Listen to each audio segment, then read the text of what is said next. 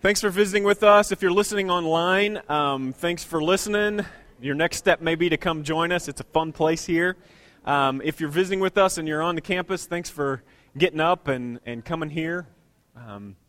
If you've got a chance this morning to kind of get a deep breath, then you're probably in better shape than me. It's been a crazy day, just trying to get ready for the service, and so before we get going this morning, I want to do what we do every week. And if you're visiting with us, if you're listening online, this is a great thing for you to do too.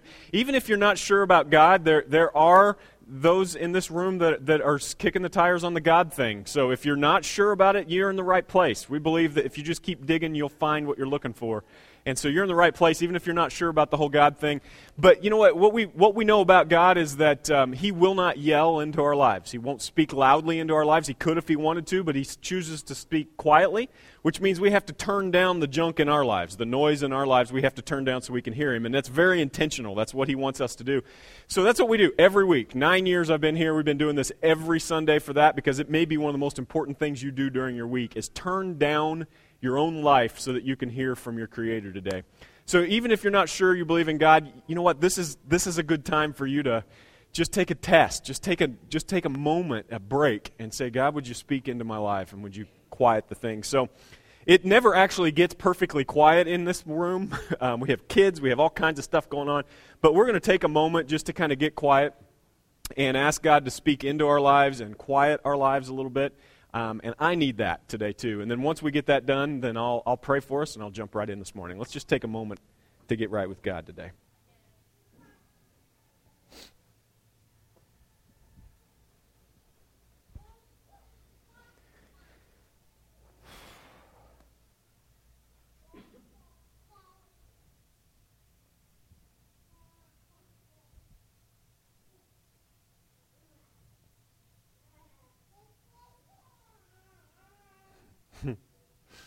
God, in the midst of a semi-quiet room, we just stop to remember the things that are important. And maybe hearing the baby's voices is part of what you intend for us to hear this morning.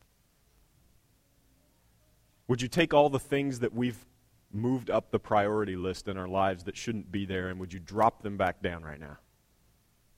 If we had a remote control for our lives right now, we'd hit pause, God, and just ask you to reorder things in our lives. Whatever we brought in, whatever we've got going on. And God, I'm just going to ask you right now for myself, in front of all these people. You know I have no business standing on this stage and talking to anybody about being good.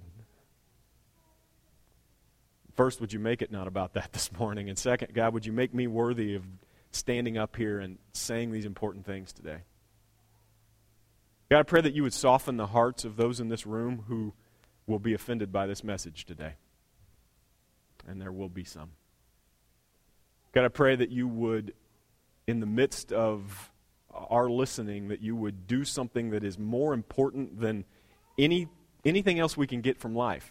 More important than any book we can read, anything we see on Oprah or Dr. Phil. That you would do something so profound in us that it would change our very existence. And we're ready for that. Would you speak into us now in your Son's name? Amen. I'm at the third week into a sermon series, and I already hate this name. Zach will know why. We've got a sermon series right now called Game Changer, and the truth is this is a little bit of a poking fun at the corporate world.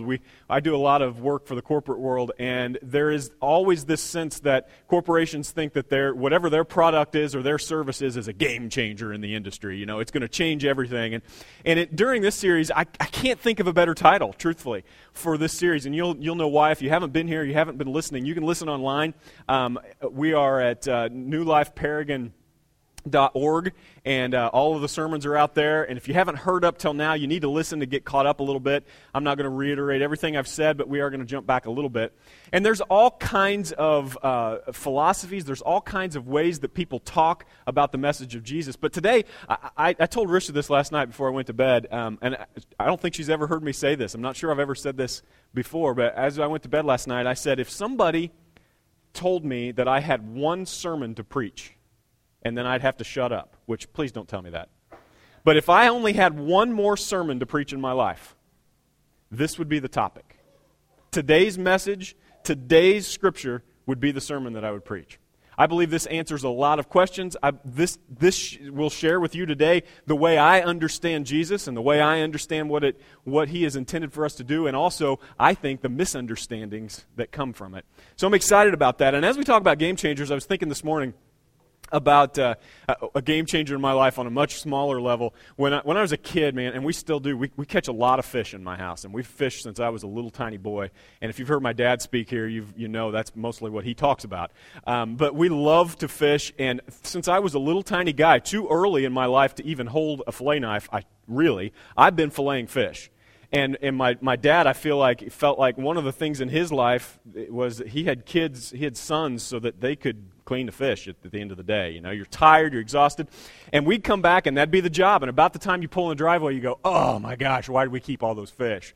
You know, and the ones that you thought were keepers at the time seem really small and stupid to clean, you know. And so we'd lay them out on the table, and Mom would always complain about the smell, and we'd take one fish at a time with a fillet knife, and it would take us all evening. And I'll never forget the game changer when it came to fish cleaning for me in my life. My brother got, for his in 8th grade at Christmas time, he got the very first family fillet knife that was electric. An electric fish fillet knife. And I thought, well, how big a deal can that be, really? You know, it goes real fast, you know, but how big a deal is that? The first time I filleted a fish with this thing, I thought Jesus was coming back right then. Oh, this is going to save me hours of my life. And I'll tell you what, fish cleaning has never been the same for me since. If we don't have the fillet knife handy, or if I'm somewhere where I don't have it, I just think this is ridiculous that we have to do it without an electric fillet knife. And if I'm cleaning fish, I never take it for granted, the electric fillet knife. And I can tell you today that this message is much more profound than that. But it's not unlike that in a way, that we get to church, we get to Jesus, we get to this whole message that comes from God, and we go, you know what, I think I got this thing figured out. I think I know what this is. And many of you feel this way today, if I just show up at church on Sundays and every now and then do something nice for somebody, then God will start to feel okay about me. And that's all I really want from my life, is God to feel okay about me. I'm not really sure I understand it, but as long as God feels okay about me, things should be good. And we start to play this game with God. And then comes a time in our life where you have an epiphany. It's the electric fillet knife moment. This moment where you go, well, maybe that's not what God intended. I prayed for you this week, and not by name, but I prayed for anybody who would be listening to this online, a lot of people listening online, and anybody who would be in this building today, that this would be your epiphany today. That you would walk out of here and go, oh my gosh, that changes everything. Because here's the thing Jesus came to do. He came to change everything.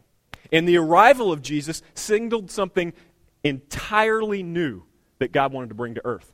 Now, the way we treat it is that Jesus came to kind of make some changes to the way the system was set up. And when Jesus came, it made some new changes. But the truth is, what Jesus said, and what all of his followers were to say after that, is that Jesus didn't come to make something old better. He came to get rid of the old and bring an entirely new thing. And if you'll listen today, and you'll listen with your head and your heart both, I believe you'll be really thankful for that entirely new thing. See, when Jesus came, there was a model that still exists in our churches in sort of weird, diluted ways. And this model is what I'm going to call today, for lack of a better term, a temple model of God. It's this idea that there are sacred places. If you've ever heard somebody say, this is the house of God, we sing that in our songs, and we say that. Your grandma probably told you not to run in the house of God. That is left over from the temple days, that somehow God lives here. And somehow this is God's house. And the truth is, God said, when Jesus came, he began something brand new. And no longer did you have to go to a place where God was, but you, the person sitting in the pew right next to you, is more sacred than any piece of ground or any piece of dirt or any piece of wood and steel that has ever been created. Now God has said, no more sacred places. It's sacred people. It's the hearts of people where I'm going to dwell. In fact, he says that your body is a temple now. He also says, at this point in history, there was sacred text, and there was these sacred men, and they were always men. They were always men who said sacred things, and you had to go find these men who were saying these sacred things, and you had to come to them, and you had to ask them to go between you and God so that you could get right with God. And Jesus came to say, no more of that. In fact, when Jesus died, the curtain that existed in the temple between the Holy of Holies and the rest of the people, it split in two, and it was Jesus' symbol that no more sacred men. No more sacred men, and no more sacred texts, and no more sacred places. Jesus had something brand new. Check out Jesus' model. Jesus' model was a new relationship with God. It was a brand new relationship with God. He came into a group of people who had these sacred places and sacred people that you had to go to if you wanted to be right with God. Some of you came in today and you had a bad week. And by a bad week, you mean you messed up. One way or the other, whatever you consider messed up. And you came to church today because you felt like you needed to get right with God. But if you'd have come years and years and years ago, 3,000 years ago, if you'd have gone to a place to get right with God, you'd have had to bring with you a really nice, pretty lamb of some sort, or a pigeon, or a goat, or something that you can sacrifice, because a blood sacrifice, when Jesus came, when he first arrived, a blood sacrifice was how you would get right with God. Jesus said, no more. No more of that. No, he said, I've got one command. At this point in history, there were 630 some Old Testament laws that people were keeping one after another. And Jesus said, I'm condensing them to one. Love God and love the people around you. He did some pretty amazing things, and he started a new movement. And when he did, it did a few things I wanted to make sure to mention to you, so I put them up on my slide today. Go ahead, Tanya, one more slide there. The temple model, this temple model we're talking about, was built around a standard that only the elite could meet. This was a standard that only elite people could meet. The richest of the rich, the churchiest of the churchy could meet this standard. They would create these laws. And by the way, anytime men create rules, they do this. When people create rules, they create only the ones that are easy for them to keep, And then they love to point at people who aren't keeping them. That's what men do with their rules. And what happened was Jesus came and he said to all these religious people, you know what? I came to get rid of those rules and to create a new rule. And I came to raise the bar, basically. And Jesus raised the bar, and he looked at these guys and he would say, you've heard that it was said, and these are all guys who memorized the Bible and memorized the laws and the rules. And he looked and he would say, you've heard it was said that you shouldn't commit adultery, right? And all the righteous men would go, yeah, I don't commit adultery. And Jesus said, well, I've come to tell you that even if you look at a woman wrong, even if you look at a woman lustfully, you've already committed adultery. And all the guys go, what? Wait a minute. That's a whole new thing. Jesus said, yeah, I'm raising the bar. I'm going to raise the bar here. It used to be that you could get away with looking at a woman however you wanted her, as long as you didn't have intercourse with her. You would not have adultery with her. But Jesus said, I'm raising the bar. He said, and you've heard that one about murder, right? And the guys go, yeah, well, at least we haven't done that. And Jesus goes, yes, you have. You've heard that it was said that you shouldn't murder, but I'm telling you, if you are angry with your brother, it's like murder. You've murdered them. These people go, Jesus, nobody could live up to your standards. Jesus said, exactly. He took the elite and the rule makers, and he made the playing field equal for all of those people who are broken. So if you're here today and you feel like, man, I'm a bad person, I'm not a church person, I'm not a Christian, I've got all these things going on in my life, you know what Jesus would say? You're right, and you're on the same playing field as the preacher. You're on the exact same category as everyone else. Jesus said, and I wrote this so I'd be very careful how I say it. Jesus came and raised the standards so that no one could meet it. And then he offered himself as a sacrifice so that we could be right with God through him in spite of the fact that we can't meet the standard. The temple model required followers to come and make peace with God. That's the way the temple model used to work. When Jesus came, people would have to go and make peace with God every time they felt bad. Jesus came and said, follow me, and you will be at peace with God. Just follow me, and you'll be at peace with God. Then what God wants from you is different than it used to be. Instead of coming to church or coming to God and going, how are we doing? How are we doing, God? You've done this. God, how are we doing? What if I do this? If I do this, am I okay? And I know you really want me to live like this, but what if I live like this? Are we okay then? Instead of doing that, because that's the way the temple model works, Jesus said, no more of that. You're good. Now, what God wants from you is this. You get right with the people around you. You live differently with the people around you. What used to be measured, the way you measured your relationship with God was vertical. Now the way you measure your relationship with God is horizontal. It's how you treat the people around you. The temple model was nation-specific. It was for a group of people. Jesus came and said, no more nations. In fact, he said some really offensive things to people. Like, no more male, no more female. Men, you can't treat women like you used to. Huh? Yeah. So, and here's the problem, and here's where I want to go today with this message.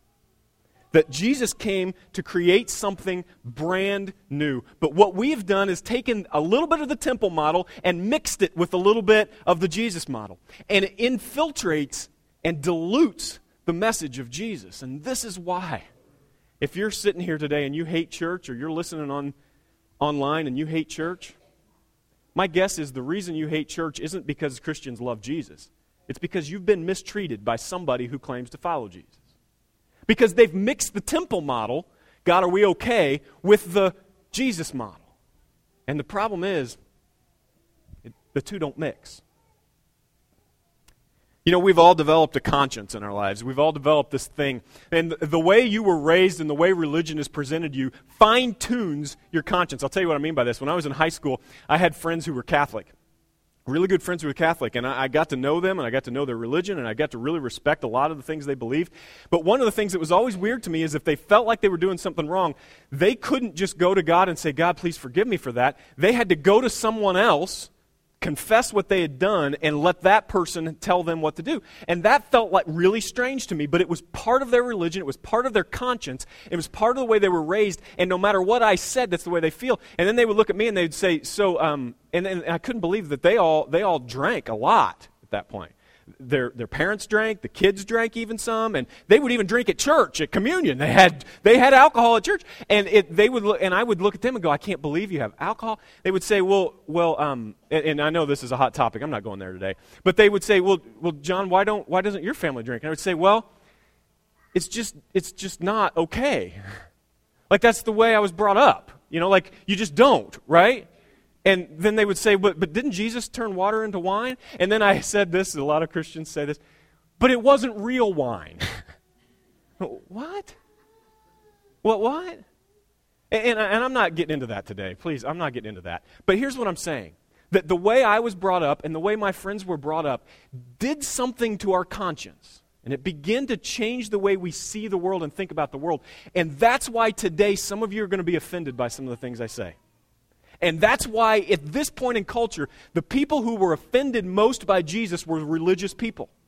The people who Jesus would come in and say, don't do that anymore. And they go, but my dad did that. Jesus said, don't do that anymore.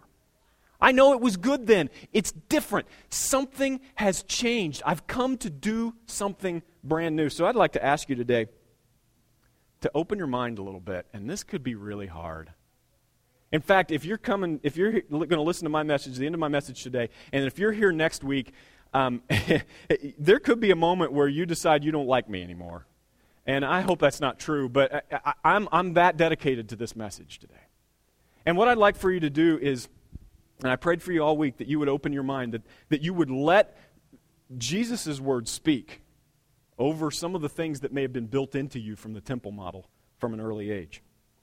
So at this point in history, Jesus comes and he starts this brand new thing, and all these little churches and all these people start rising up who decide they're going to live this way. And when they do, it changes everything. And I mean it changes the communities, not like we change our communities where we feed people, which is changing our communities, and it's wonderful. And not even like where we do these nice things for the community. But people who used to be far from God would come knocking on doors of people who were Christ followers and say, how do I live like that?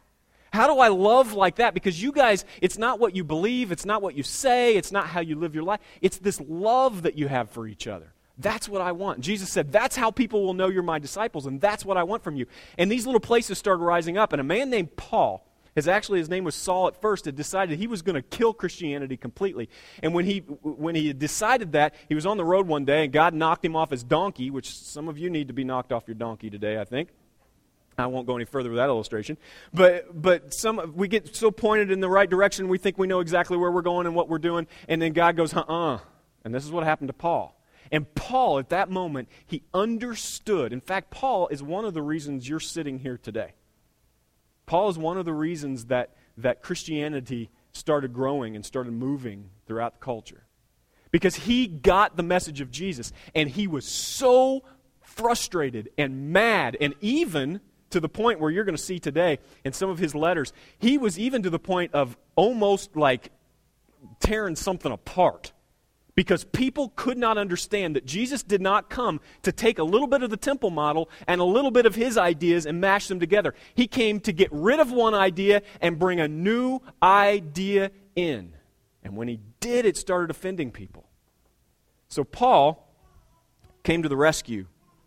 I'm not going to get too deep into it. Paul was part of the temple method from the beginning. This is who he thought God wanted him to be, and he spent a lot of time doing that. He fully understood the Jesus model, and he went to a place called Galatia. And he wrote a letter to that church later that we're going to read in just a bit. But he started these little churches, and he would start these places, and people would start loving each other, and the communities would start changing, and it was amazing. And they would start raising up all the time. And then Paul would go on, he would get on a ship, and he would go somewhere else, and he would continue the message and continue creating churches. And so after he left Galatia, he found out that somebody else, another group of people that he calls the Judaizers, would come in, and they would create a different message. Now, at this point in history, the people who followed Jesus, and Jesus himself, were Jews. They were Jewish. And one of the things Jews did, part of their tradition, part of the temple model, was an act called circumcision. Okay? Now, that got your attention, didn't it?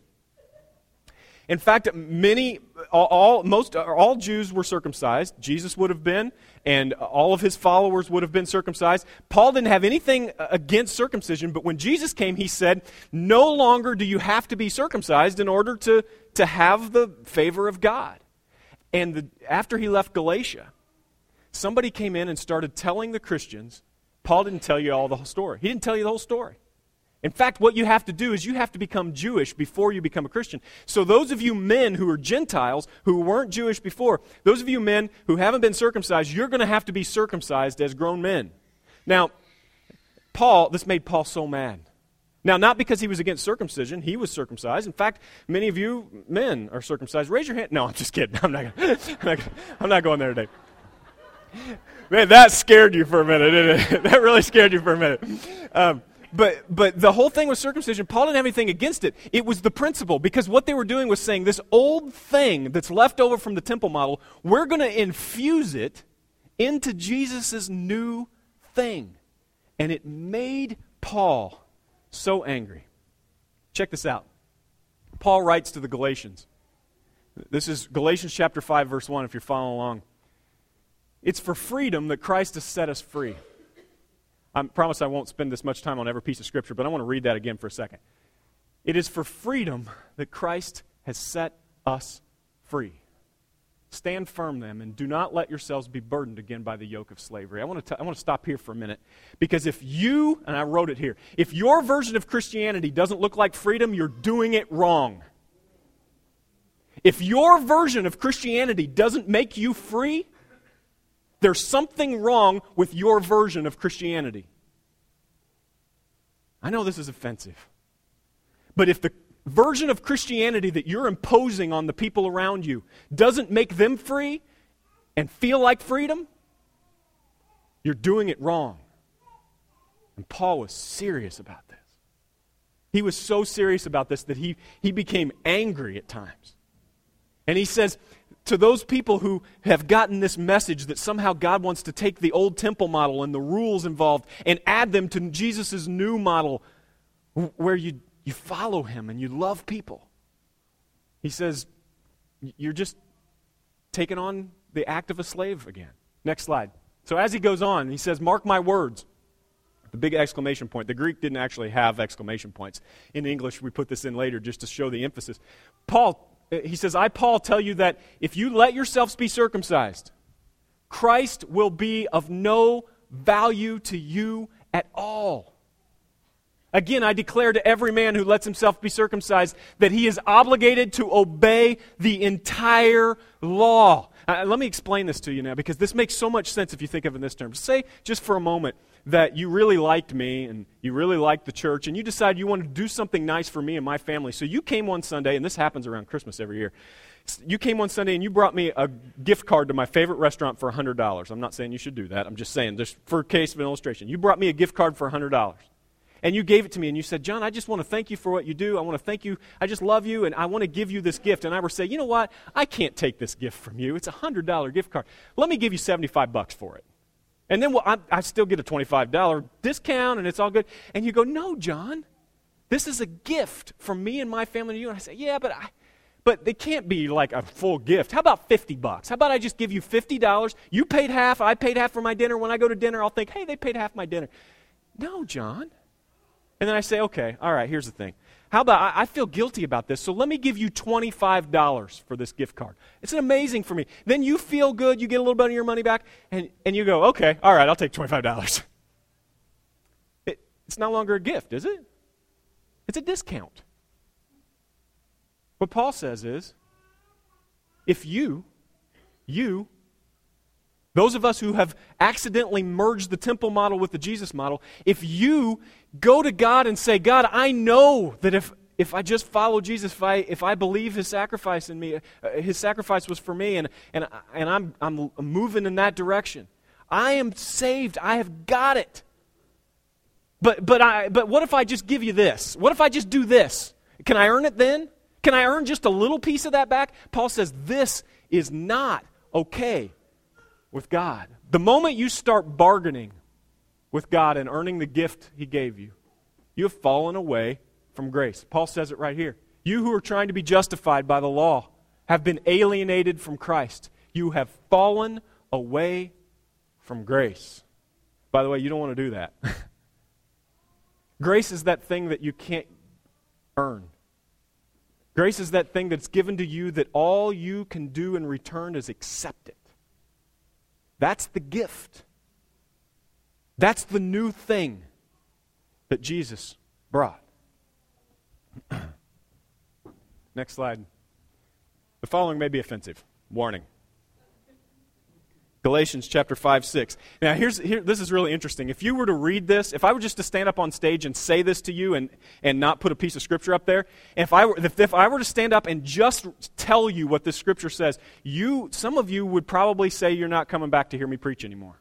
Because you might call me a cult leader, This is straight from the words of Paul himself. He says this, For in Christ Jesus, neither circumcision nor uncircumcision has any value. Now, remember, this is not about the act of circumcision. This is one little thing. What Paul is saying is the laws, those things, those little things that you're letting hold you back and hold the people around you back.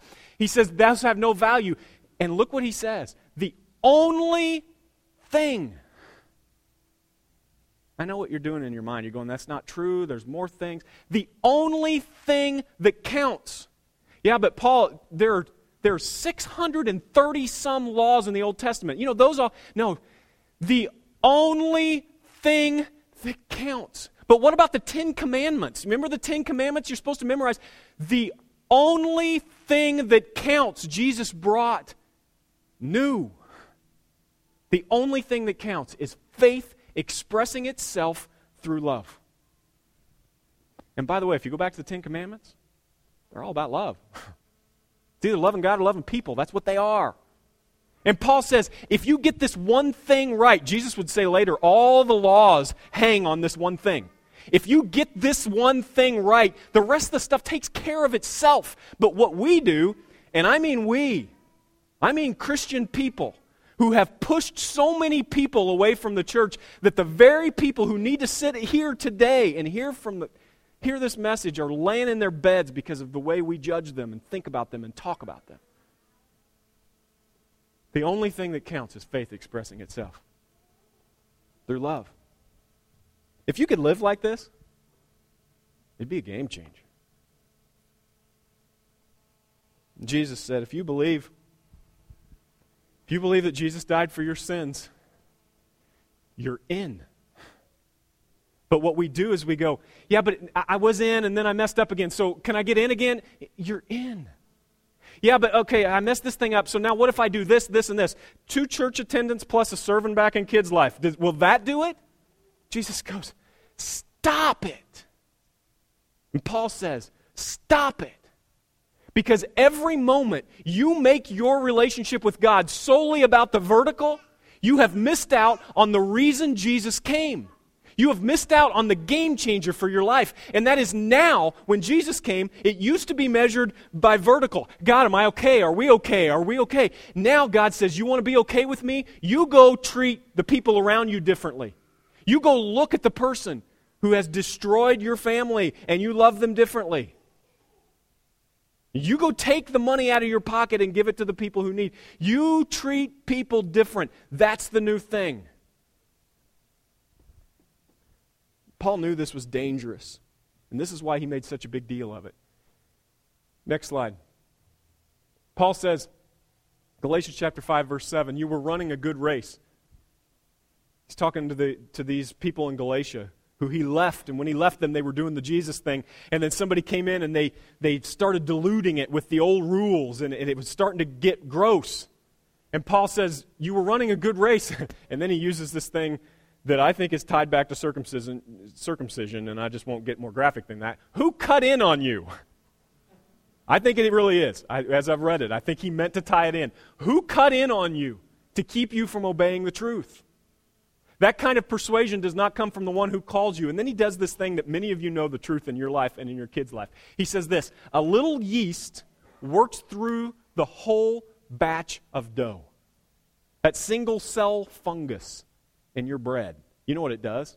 One single cell fungus will take over your dough and will infiltrate it. And he says, that's what a little bit of temple model will do to the Jesus model. It will dilute it. It will pervert it. It will mess it up. He says it only takes a small dose of the wrong thing to corrupt the whole thing. And this just makes me emotional. Because the truth is, I'm tired of the wrong thing. I'm tired of churches living in the temple model. I'm tired of being a part of it. I'm tired of reading it on Facebook and my name being associated with it. I'm tired of my life doing it. When I realize, oops, I've tied something to the temple model, I'm tired of it. And Paul says this is not just a matter of, hey, why don't I just do what my dad did? Or why don't I just do what we've always done? And what's the hurt in it? He says it will dilute the whole thing. And what you thought was 5% temple model and 95% Jesus will be swapped. And it'll dilute it. And it'll be worthless. Paul knew some things. Next slide. He knew that if this happened, that it would dilute the message of Jesus, and it would dilute this thing. And this thing that was a game changer in people's lives would start to get perverted, and it would start to become benign. You know what benign means? It means just like, eh. And you know when you ask somebody at the church around who's really hurting, this happens to me all the time. I'll be in Bloomington. It happens with waitresses and waiters for some reason to me. I think it's because I love food so much. I just love food. It makes me emotional. And when the waiter comes and they're hurting, I often get in a conversation with them. And often I'll say, hey, is there a church next to you that you could get involved with? And there's this feeling like, meh. Paul says, yeah, that's what happens when you mix the temple model with the Jesus model. He said it's really dangerous too. Leaders become self-righteous. The leaders of the church start to feel like they get to choose who is right and who's wrong. They get to choose which laws, which Old Testament things that Jesus said he came to fulfill, which of those we're going to keep up with on people. Hey, no tattoos. Really? Well, what about pork? Well, but that's different because Jesus came to get rid of that. Oh, well, what about tattoos? I'm not saying tattoos. That's not what I'm talking about. I'm just saying we pick and choose. We pick and choose, and especially those who are leaders, especially the preacher up front. I get to preach about the things that I don't struggle with. I get to talk about the things that don't break me down so that you feel bad and I look good. Paul said, if we dilute this thing, leaders are going to get self-righteous. Have you turned on television on a Sunday morning and watched the preachers? I think he was right. Followers would become hypocrites. Paul knew this. Because you can't hold somebody to rules in your life. You can't do it. You can't judge somebody, point to them for what they're doing wrong, and live a perfect life. You're going to become a hypocrite. And Paul knew that. He knew that. And so what is one of the number one reasons people resist church? Because the people there are hypocrites. They act like one thing and they believe another. They point at me for doing this and they're doing this. Paul said, that's because we've infiltrated the Jesus model with the temple model. Texts and rules become manipulated. And ultimately, and this is what breaks my heart the most, people get mistreated. In fact, women, I believe women are more mistreated in the church than they are outside of the church in most places in America. And I think it's destructive. I think it breaks God's heart. And I think it's exactly what Paul was talking about. Because somewhere men get to decide what women get to do and what they don't. And they hold people to temple laws, and then they do whatever they want that are against those same temple laws in other places. And Jesus came to say there is no male or female. There is no Jew or Greek. There is no slave or free. You're all free by the blood of Jesus. And if your faith, your Christianity doesn't look like freedom, you're doing it wrong. People resist the church not because Christians love Jesus, but because they mistreat those who don't agree with them. All right, I didn't mean to yell. Galatians chapter 5:13, here's what Paul says, because this is the next question, right? The next question is, so does that mean we can just live however we want? We can do whatever we want then, John? Because that's what I'll get in texts and emails. I know I will. So what John's saying is it's all hippie church now. We're just going to love each other and forget about the rules, right? I mean, I've actually gotten that in my emails. Hippie church. The truth is, no, I don't believe that for a second. Is this more simple than the temple model? Absolutely. But it is the most difficult way to live your life. So much easier to live your life pointing at people and keeping people to rules than it is to love people unconditionally and indiscriminately. And Paul says this, you, my brothers and sisters, were called to be free. Did you get that this morning? Okay. Did you get that? You're free from the laws. You're free from the temple model. You're free from condemnation. You, brothers and sisters, stop trying to figure out how you can get right with God because you and God are good. Now shut up and go love the people in front of you because that's now how you measure it. But do not use your freedom to indulge in the flesh. So here's your answer. It's not all hippie love. It's not all hippie church. Rather, serve one another humbly in love. For the entire law is fulfilled in keeping this one command. All the law. The way this reads in the original text is, all the things that have come before, the 630 some odd rules that are in the Old Testament, the 10 Commandments, all of these things are encompassed in one new rule, one new thing that Jesus gave, and it is the one thing that Christians resist the most, by and large, and that is loving people for no reason. Paul would say, love God, love people, and the rest is just details. You've seen that, church. So today, I just want you to answer this one question. We started this a couple weeks ago. We started asking this. Jesus came and he said, I know you got all kinds of questions that you're asking yourself all the time. Am I okay with God? Is God okay with me? Did I do the right thing? Can I do something else? Do I need to sacrifice an animal? Do I need to be circumcised? What do I need to do? And God says, we're good. Now, the one thing I want you to ask, and those of you who are mad at me today because I didn't talk about rules, please just don't listen to me, listen to God this morning, just between you and God. The one question Jesus told us to ask every time is this: what does love require of me now? Guess what happens if you answer that question right? The rules are taken care of. The laws get kept. The people get... But in the long run, the most important thing is people get treated the way God intended for them to be treated. So, Zach and Gloria, you guys can come up if you want to. This is something we do every week here. This is just between you and God this morning. So during this time, I'm going to ask God to put this on your heart. I'm going to ask you, whether you believe in God or not, just to kind of take a deep breath and go, okay, how does this apply to my life? What am I going to take away from here? And I kind of wrote up a couple examples.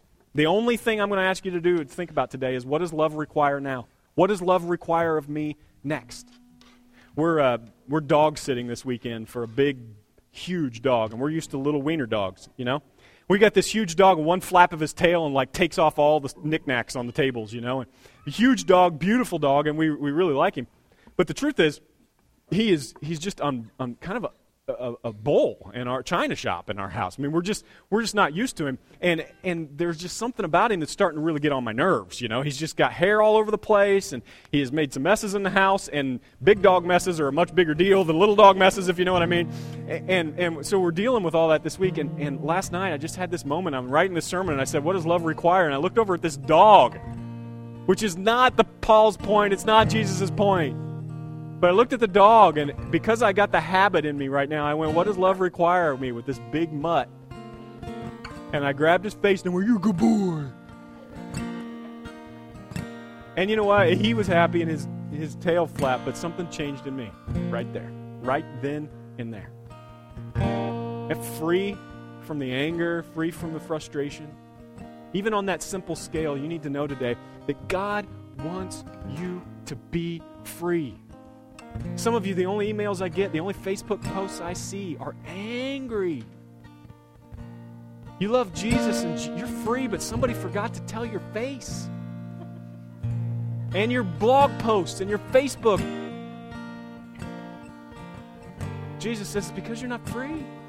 You've been constricted too long. I hope that some of you who've been Christians for 50, 60 years walk away from here today and go, what? It's a game changer. I'm free. You ever met somebody that just has that peace? That you walk, when you're around them, you just go, wow, I wish I could be there. It's freedom. It's what you're missing. So what does love require of you? Maybe you say this. Maybe you say, well, it's legal. It's legal. I can do it because it's legal. And the Bible doesn't say anything about it. So I don't have to worry about it. But the bigger question, the more important question is, what does love require of you? Maybe it's not my fault. I didn't do it. It was their fault. The issue is their issue. Oh, okay. All right. Maybe that's true. But what does love require of you today? Oh, it's consensual. You know what I mean by that. Some of you just got your toes stepped on. It's consensual. We both want, okay. Well, and I don't know what the Bible even really says. Oh, okay. But what does love require of you today? And then how about this one? I'm going to say this one real fast and then jump off the stage. I don't like people who think that way or live that way or believe those things. I don't like what they stand for. I don't like the way they live their life. I don't like the choices they make. I don't like who they choose to love. I don't like what they act like, what they dress like. Okay. Well, what does love require of you? I promise it'll change your face. It'll change your life. It's a game changer. Those of you who've been doing church and doing religion and haven't been doing the Jesus model, today is a game changer.